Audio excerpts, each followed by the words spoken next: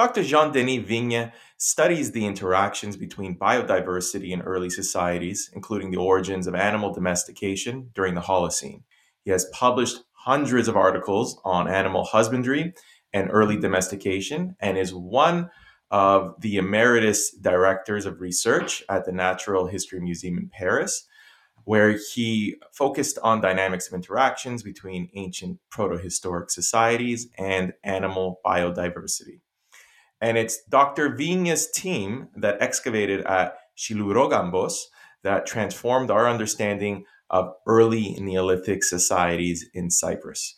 And today he's with us to discuss not only these early Neolithic societies, but the domestication of cats.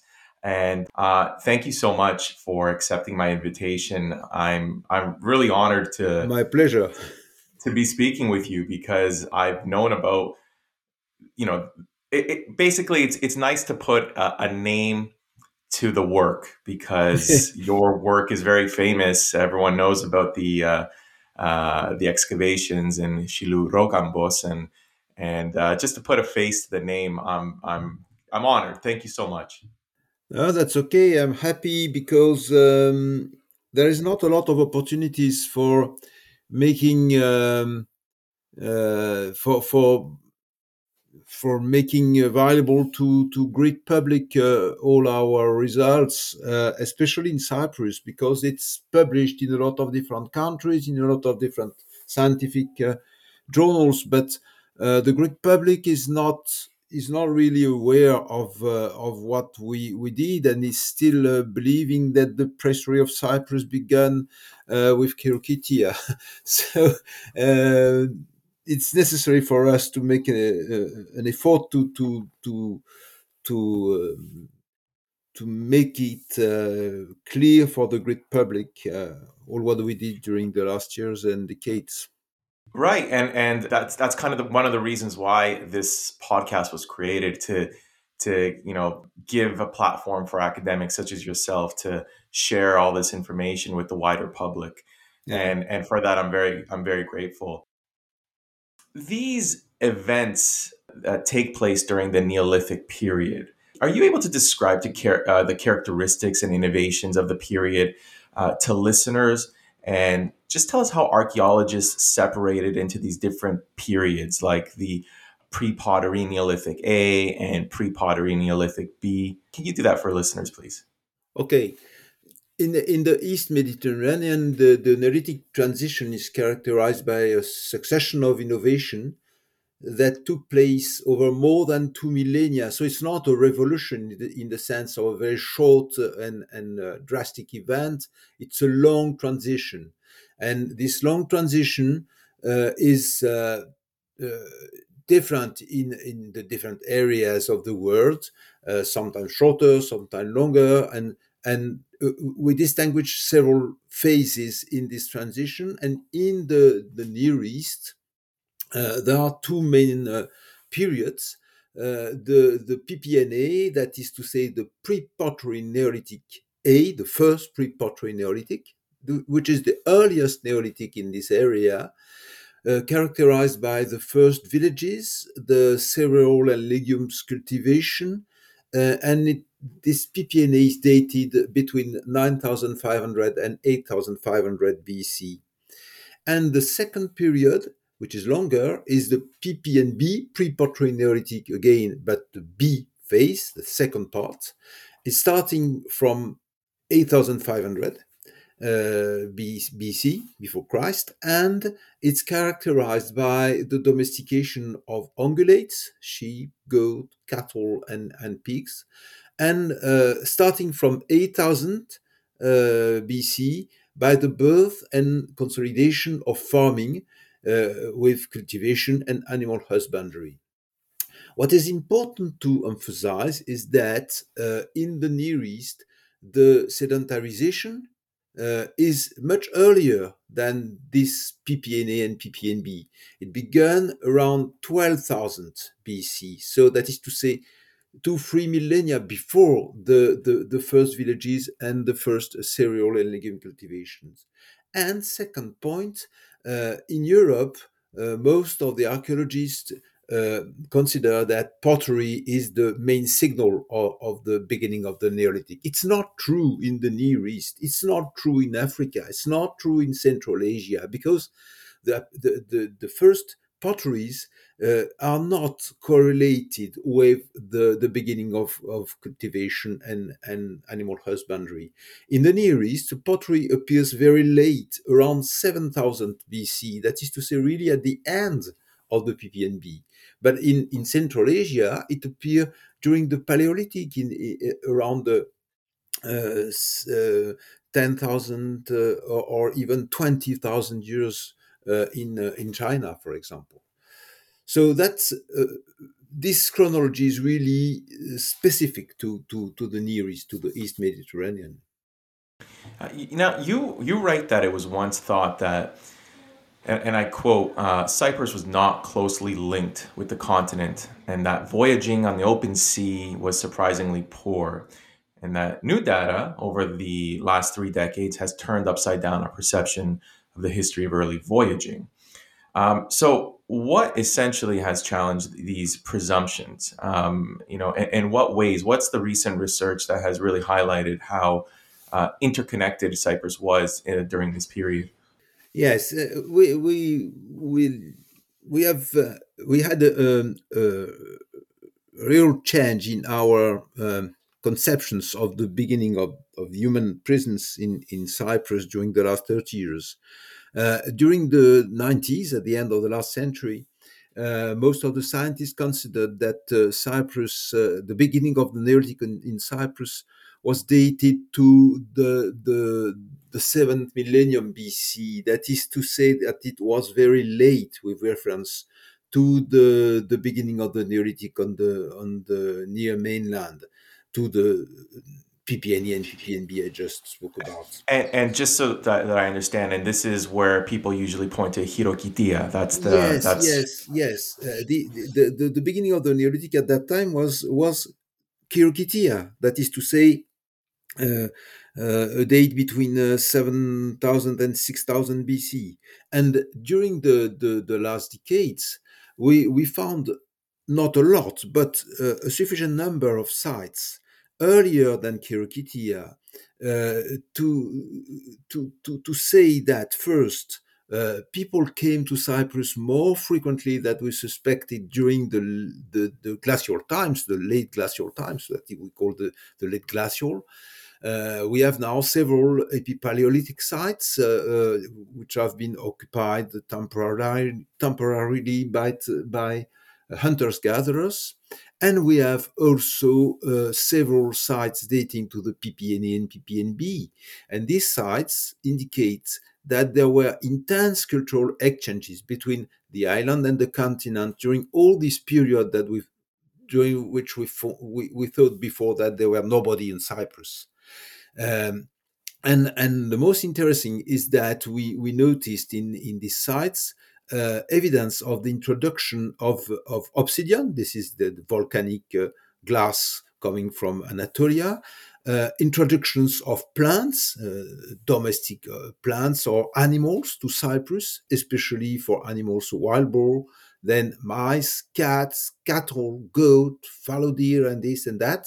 And this suggests that there were really important influx coming from the continent to Cyprus, and consequently very intense voyaging, even though we can suppose that a lot of this seafaring didn't succeed by an arrival to Cyprus. But it seems that really we have to change our mind and consider that seafaring was already well mastered and developed during these very early millennia of the end of the prehistory. Do we know exactly what would have been transported at this time? From from the mainland to Cyprus, what would they have brought with them? Yes, it's important to know what we are speaking of. For example, if you consider the introduction of obsidian or wild boar to Cyprus, of course the way is long, but a simple dugout canoe can be used, even though They are very slow.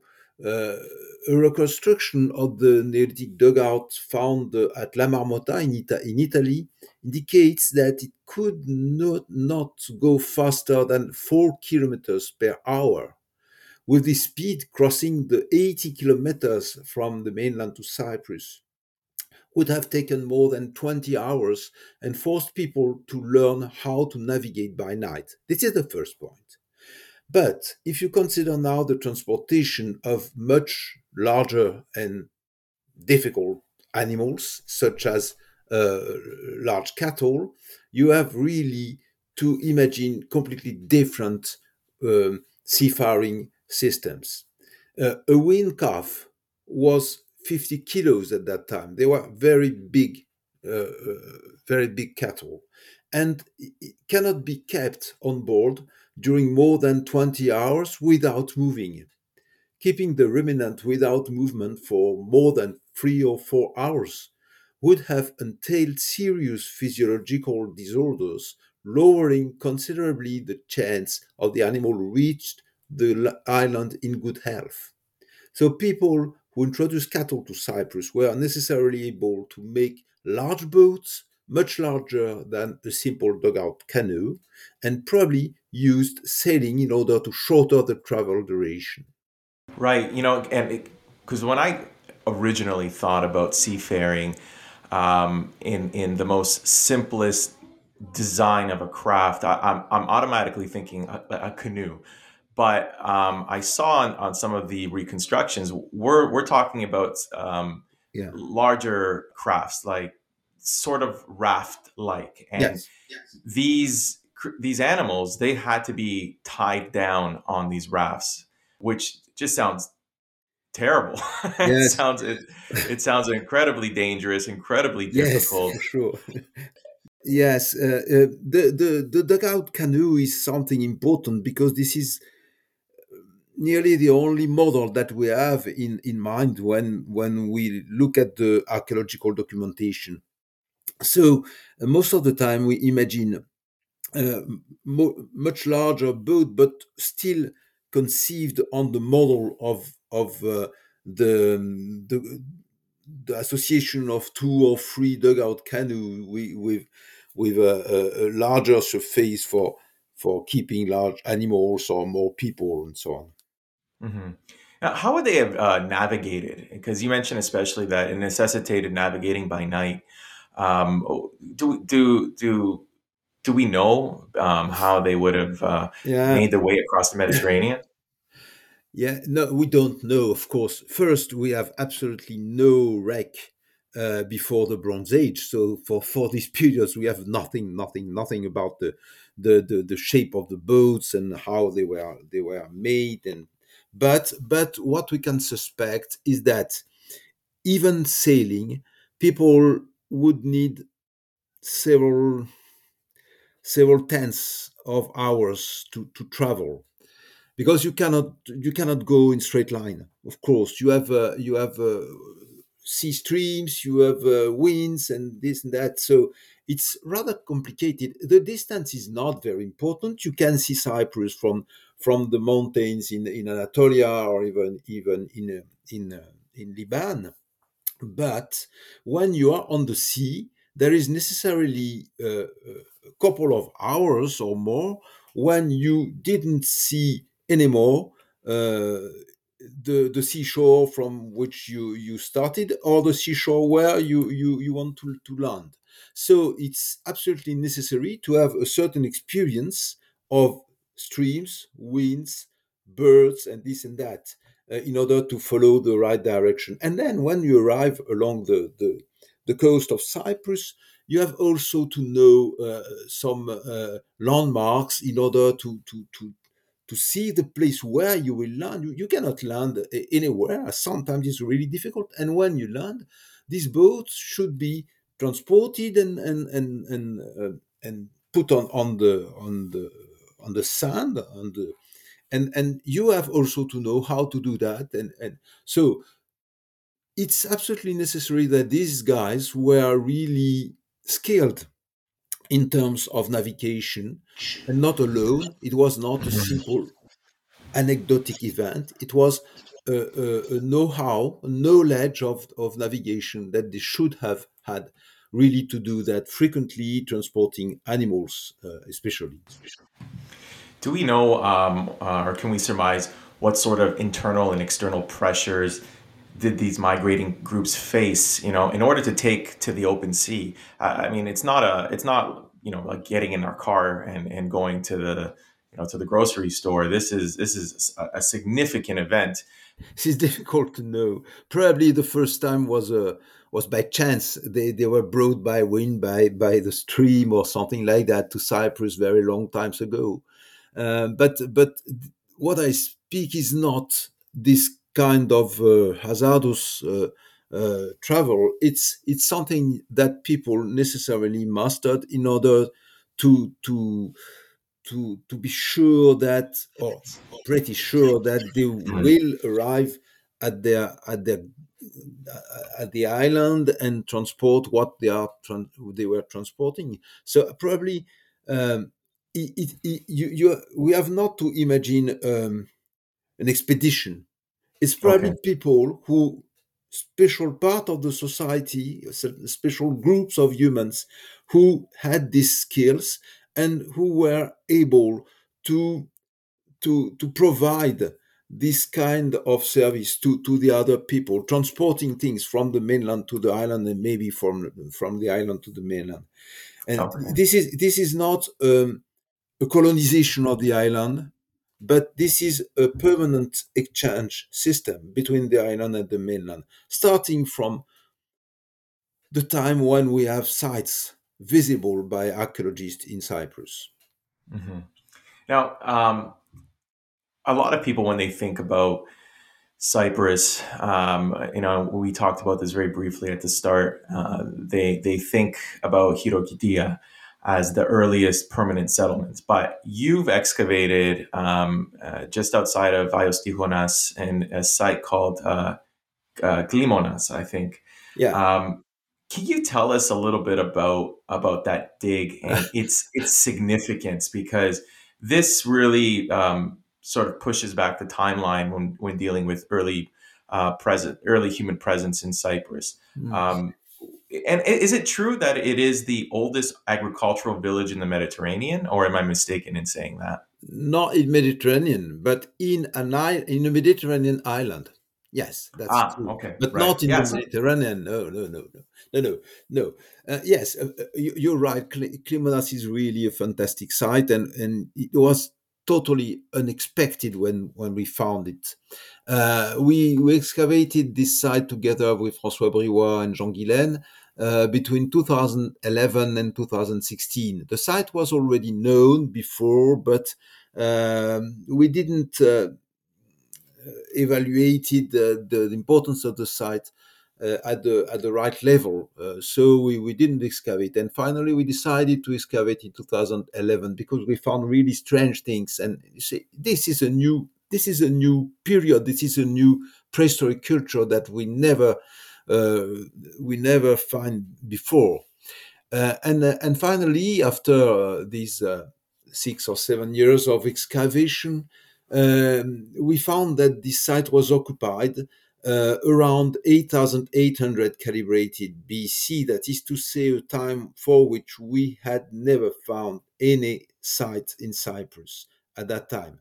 Except that, in the same time, our colleague Carol McCartney was also finding a smaller but contemporaneous site at Asprokremnos. So in the same time, Carol and our group found nearly the same period at two different places. But Klimonas is much more important. It's a complete village. And this is actually the earliest village known in Cyprus today. It's also the earliest village on the Mediterranean island, all the Mediterranean island. This village extended on more than half a hectare. That is to say, it's not very, very big with reference to the contemporaneous villages on the continent, but it's in the middle range. It's not a small village. It's a rather large village, It was composed of round earthen residential buildings, large of 4 to 6 meters in diameter, and these buildings were arranged around a much larger and semi-embedded building where people grouped together for meeting, ritual practices, and collective food storing. These central big buildings are were already known in the PPNA villages on the continent, and they were called communal building. This is why we speak of village. There is a lot of an accumulation of a group of buildings is a hamlet, and starting from the time you have a communal building in the center, this is really a village, like we have today villages with the city hall or the church or something communal in the middle. So it's really a model which is very similar to the models of the PPNA villages on the continent. In addition, we found that these people living in this village were hunting wild boar and cropping pistachio and cultivating cereals that they brought from the mainland. So they were hunters, cultivators, and this is a village. And all these main characteristics are really typical of the earliest phase of the Neolithic in the Levant that I called earlier PPNA, Preparatory Neolithic A, the earliest Neolithic in the Mhm. Near East. But in detail, 8800 is rather the end of this period. The discovery of Klimonas revealed intense navigation between the mainland and Cyprus that was unsuspected before for this period because we had nothing, really nothing. So now we are looking, we are surveying, and we are working on the on all the plateaus in order to find sites earlier than Klimonas. Maybe there are some villages dating to the end of the 10th millennium. We don't know, but it's possible that we find this such a village. Now, you in this site, you mentioned that there's evidence of cats being introduced, but not domesticated.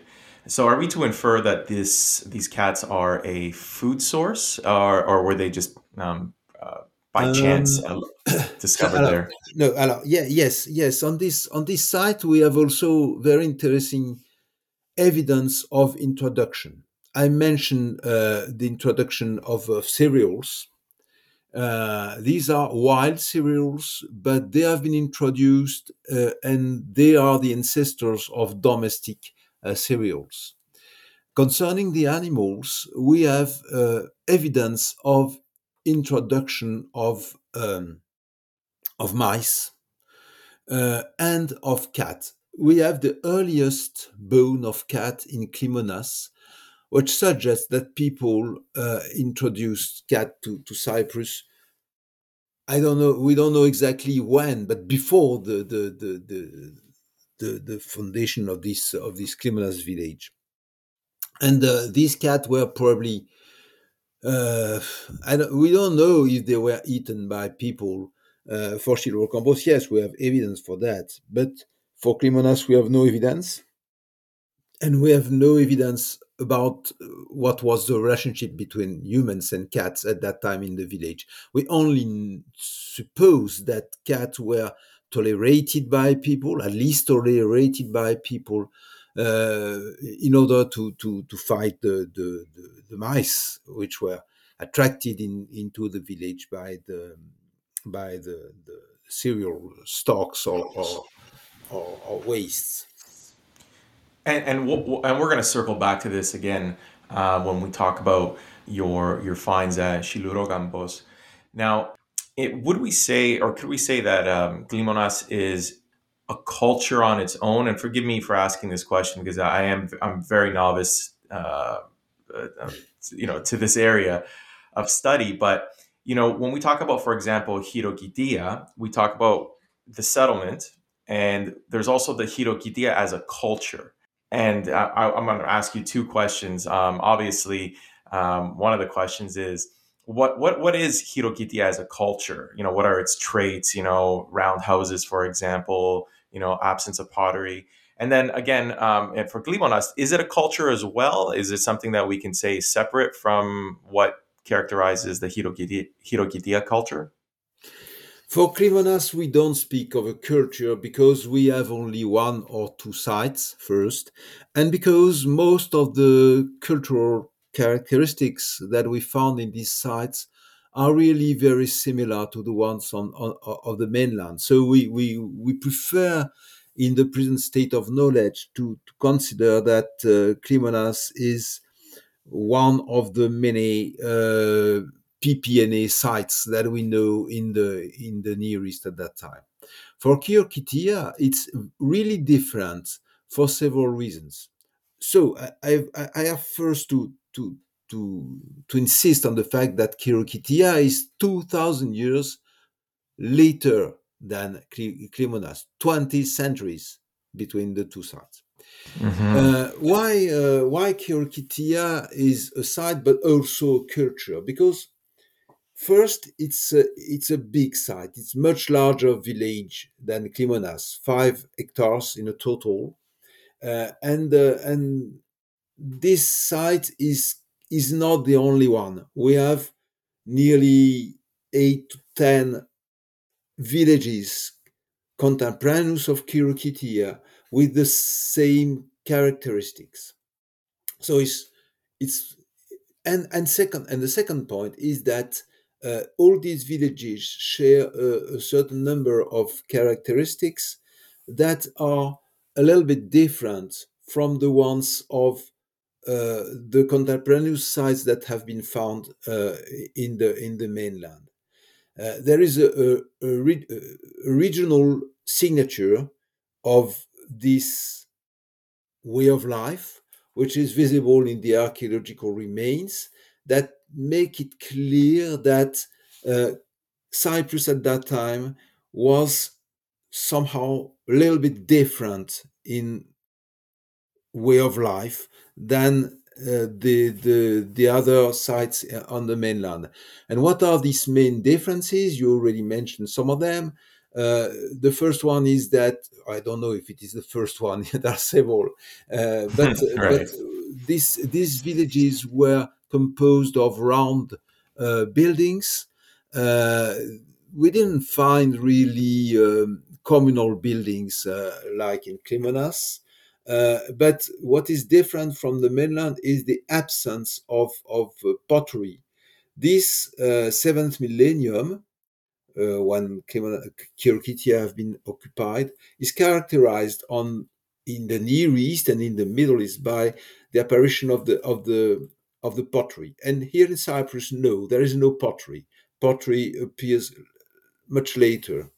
And second, these people in Chirokitia were practicing cultivation of domestic cereals and legumes like their neighbor of the continent, but they also were rearing, herding sheep and goat and pigs, but and they were still hunting deer, but they had no cattle, which is very strange, no dog, and as I told, no pottery.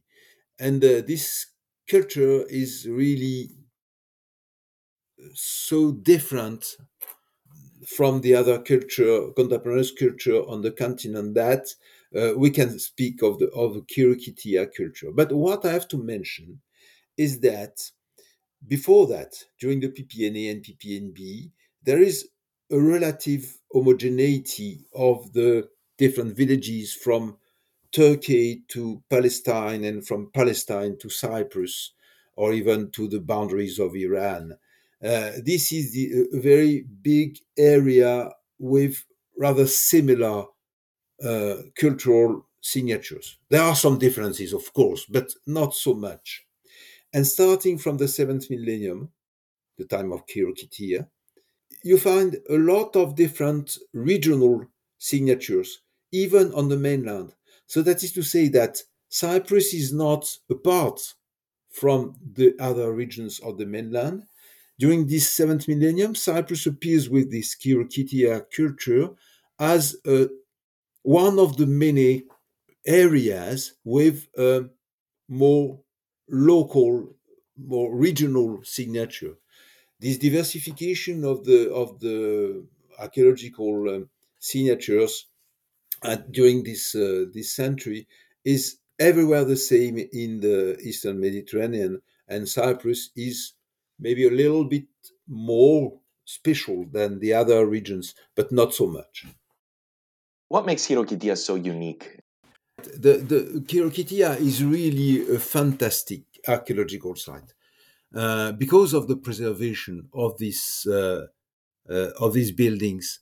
It's really one of the most important sites in the Mediterranean area because it's one of the earliest, and it's a site where you can see more or less what was a Neolithic village, and they are not so numerous in the Mediterranean area. You can see something similar in Jericho or in Göbekli, but Chirokitia is really an important site.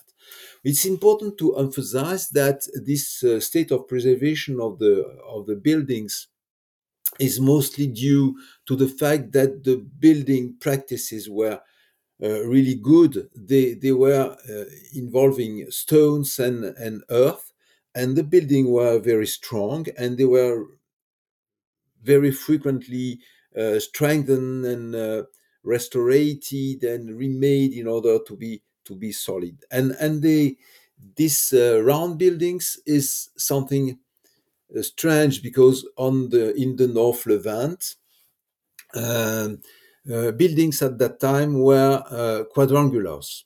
The even in this North Levant, quadrangular buildings appear around the ninth millennium, or that is to say, much earlier. So it's if you look only at the North Levant, you see that Chirokitia seems to be really late. It's a kind of ancestral uh, uh, continuation of the model of round buildings. But if you look at the South Levant, you find some sites, especially in Jordan, where the buildings are still round at the same period as the Chirokitia culture.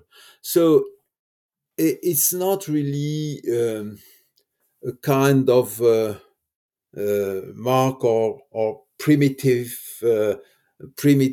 system, primitive technique, like some archaeologists thought 20 or 30 years ago.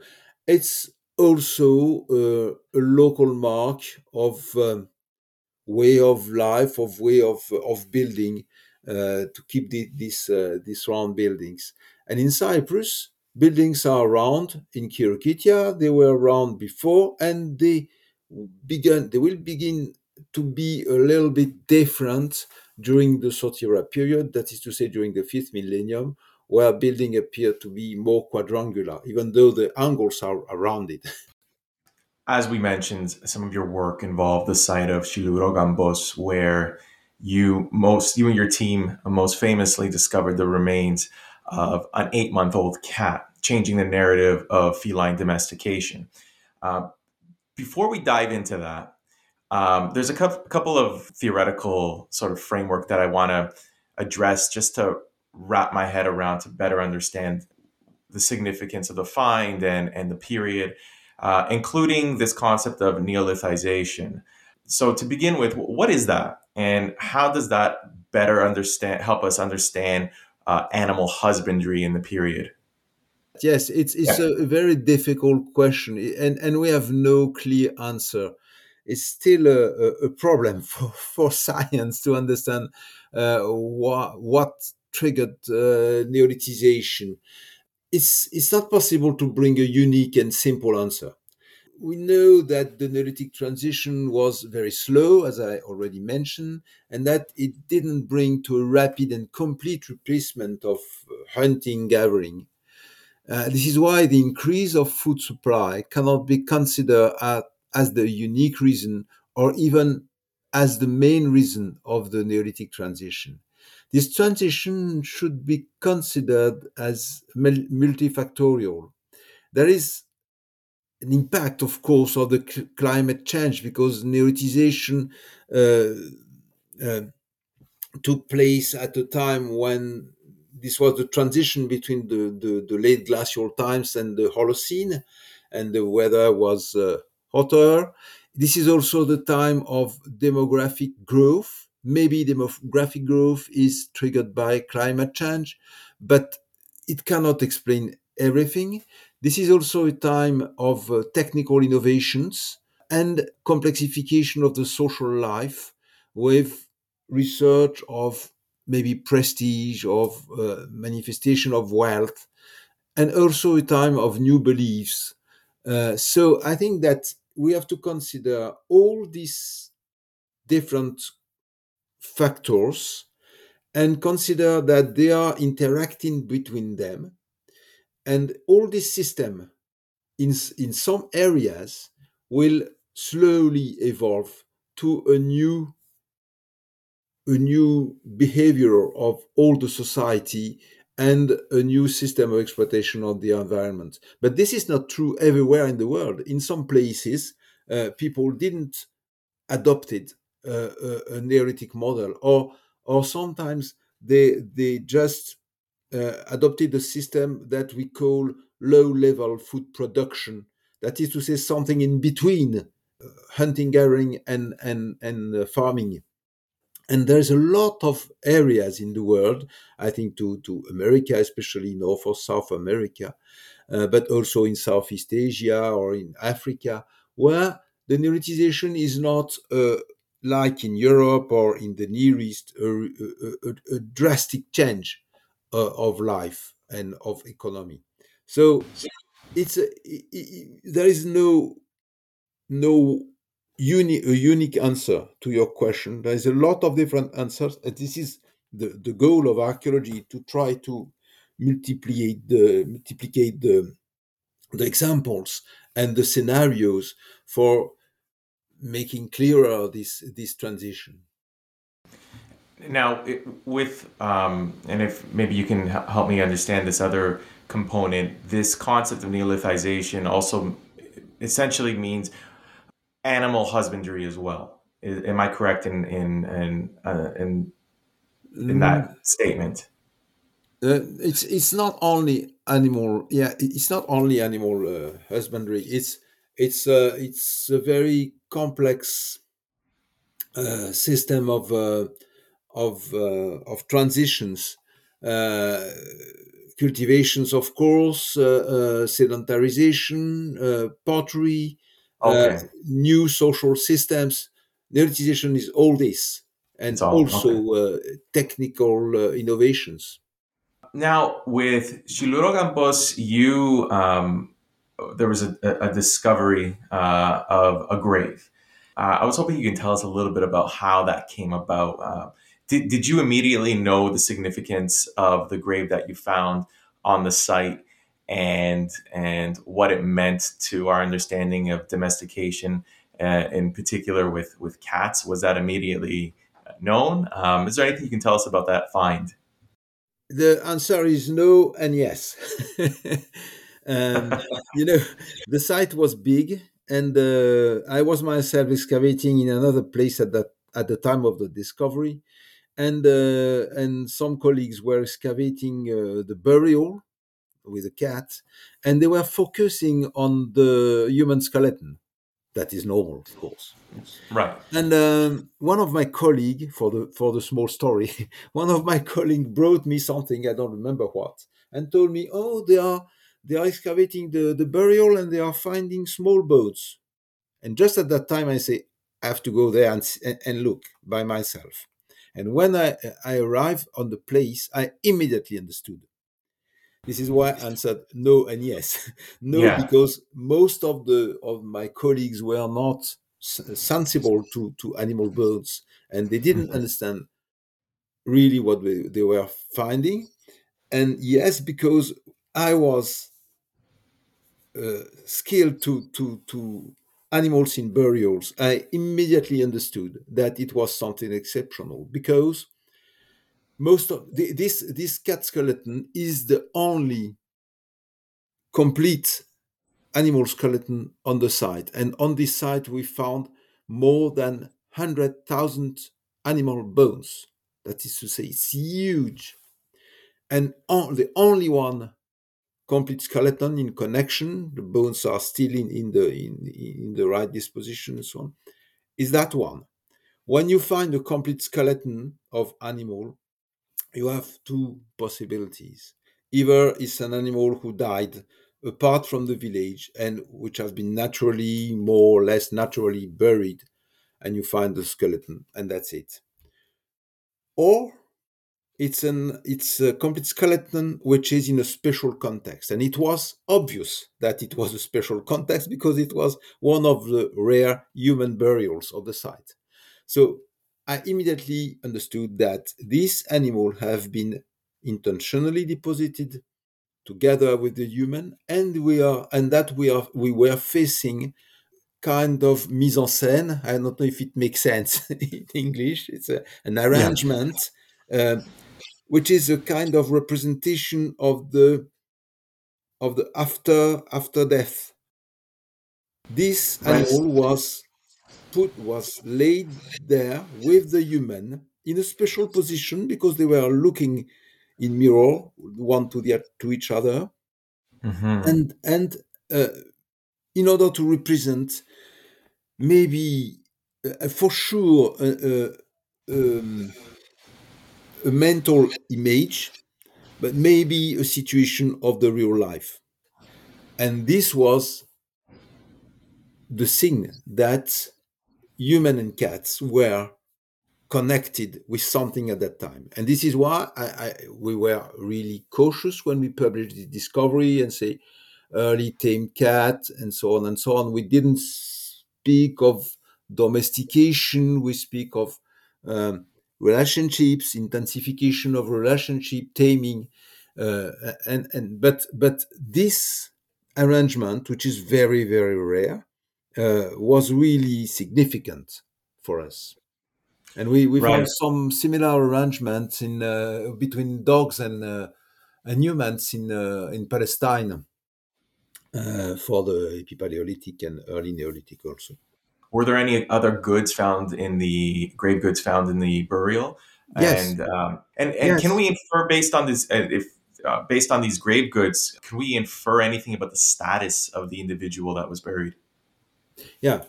Yes, for sure, it was not a very common burial. We had not a lot of burials in Shillourokambos, but this one was special because of the numerous objects that were deposited with the young male, because it was a young male.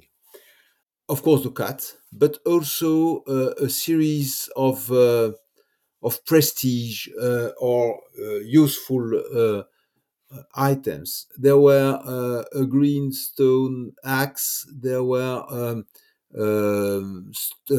flint blades. There were a pendant composed of one green stone and several marine shells.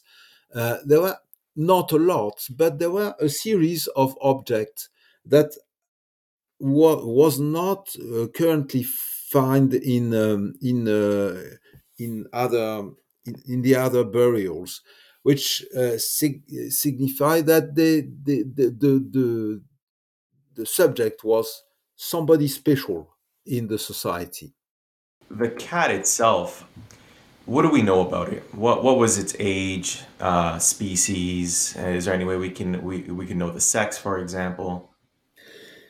Sex we don't know, but we know that it was about 8 months old because all the teeth were grown. He had not any milk teeth in the mouth, and it was approximately the size of an adult cat. The size was very large, similar to the size of wild cats. But at that time, cats were really large, and the morphology was very similar to the wild ancestor. What is interesting is that when we did further investigations during the last years, after the publication of 2004, we found a series of very, very small evidence that this cat was a little bit bigger and better fed than the other cats that we found in the site, which suggests that it was actually living with humans or fed by humans. It had Mhm. probably a special statute. Another question is that this cat was young, so it didn't die by his own, and probably it has been sacrificed for the burial ceremony. But we have no evidence of that. We can just suspect that it was the case. Now, these cats, I know it's a little bit difficult to say that, to talk about it in terms of domestication, but we do know that there's a relationship between humans and cats. This, for a lack of a better word, domestication. Would we could Are we suggesting, or do you suggest that it happened abroad? It happened in, say, Anatolia, and then they were brought over, or did this happen likely on Cyprus instead of being on the mainland? Do we have any idea of when this relationship would have been cultivated? It's really difficult to answer. Of course, you're right, but I suspect that this cat was born in Cyprus because he was young, and because we have cat bones in all the sites of these periods. In every village there were probably cats hunting mice in the small streets of the village. So there were cats everywhere in the villages. So maybe this one, which was really special, might have been introduced from elsewhere, but I don't know. But it's really impossible to tell it, and it's less probable that people introduce a cat from the mainland than people take a cat within the cat prisons in the site and tame them or domesticated them. But we know so little about that. Hmm. And you mentioned that you alluded many times that the taming of cats goes hand in hand with the Neolithic period, and I suppose it has a lot to do with grain storage. Can you just explain that one more time to listeners? Yeah, What's the relationship between cats, mice, and grain?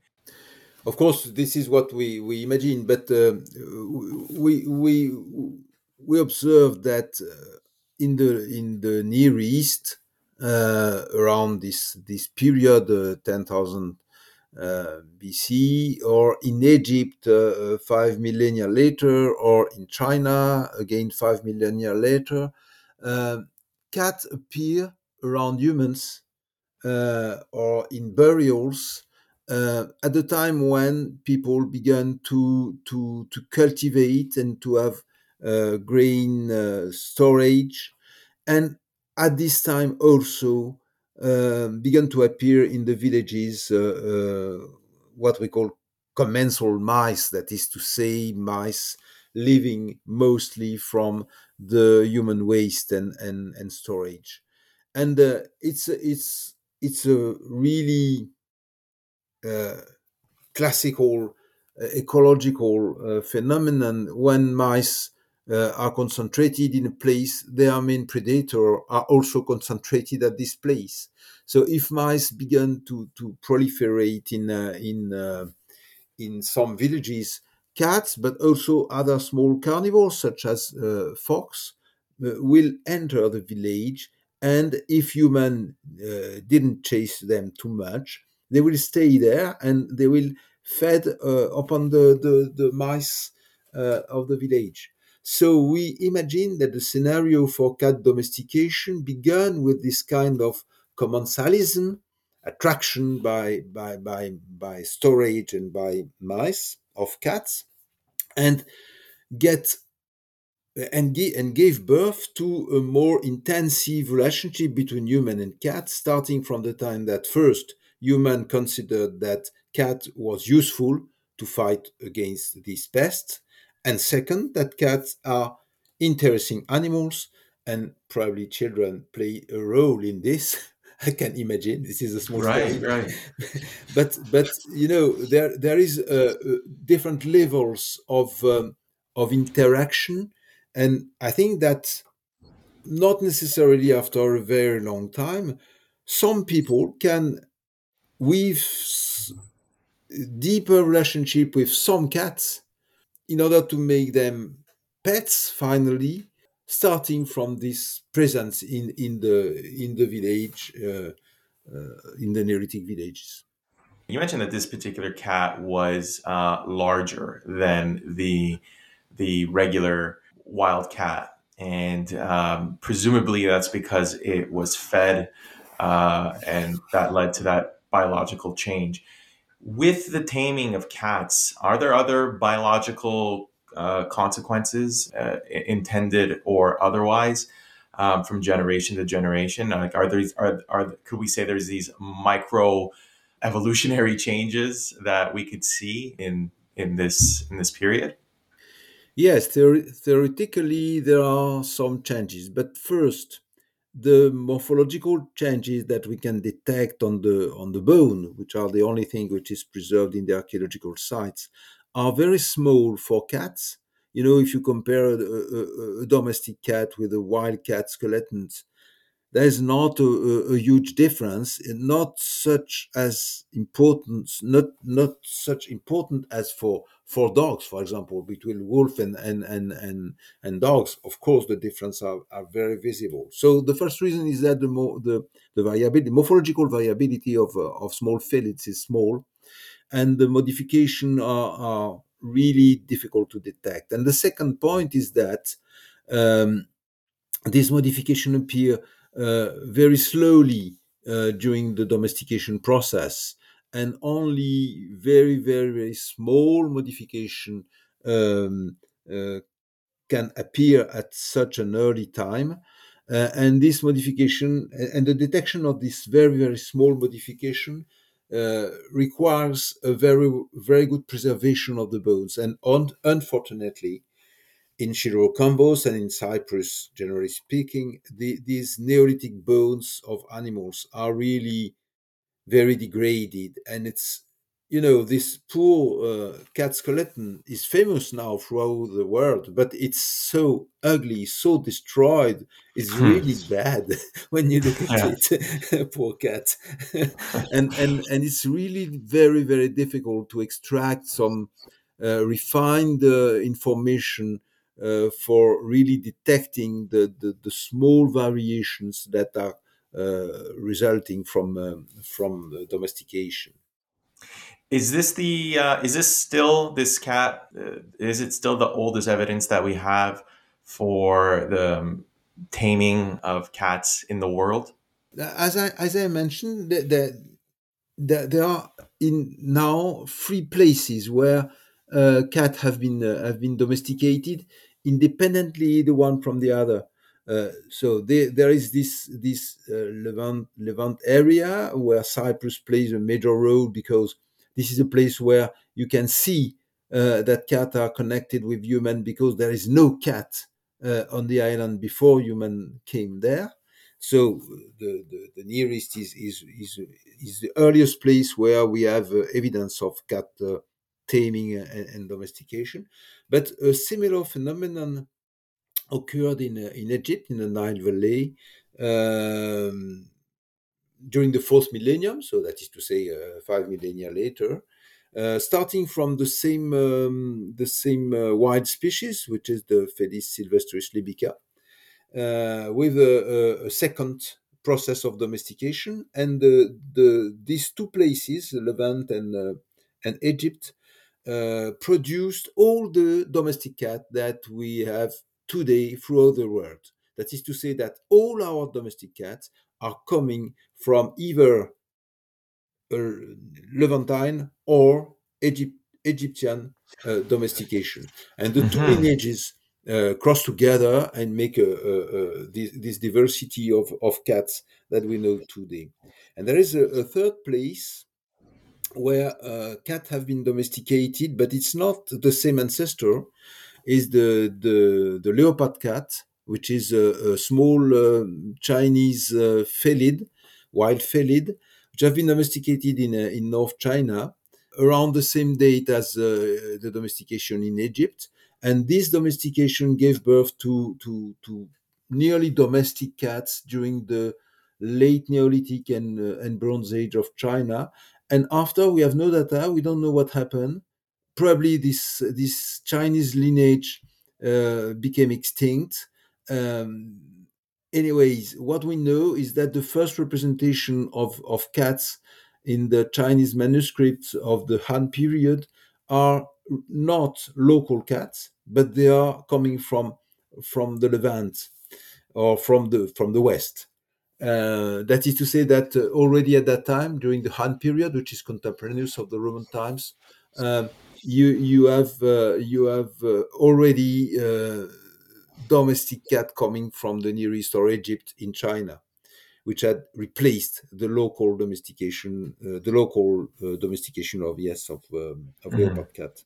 So what is interesting for us is that the scenario um, uh, happened three times in different places without any connection between them, and this strengthened the hypothesis of that we spoke of, that is to say, agriculture, mice, and cats.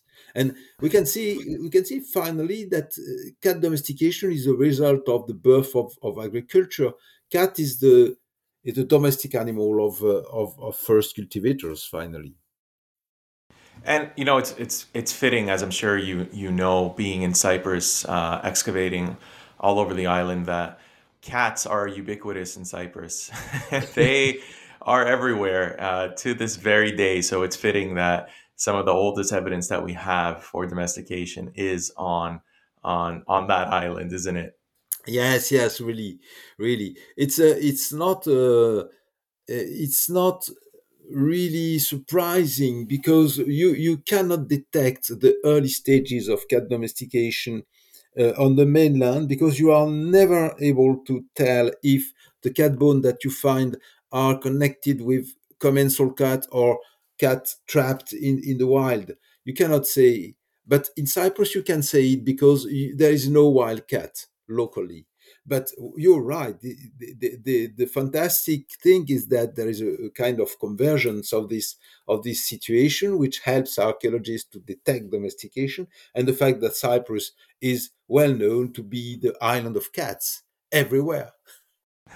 Literally, yeah, everywhere. Yeah, yeah. Um, Jean-Denis, thank you so much for accepting my invitation and sharing with listeners of the History of Cyprus podcast all the fantastic work that you've done in Cyprus over the years. And it's incredible. And obviously, we know that your work is very significant in helping us understand the world around us and its significance to Cypriot history. And I can't thank you enough.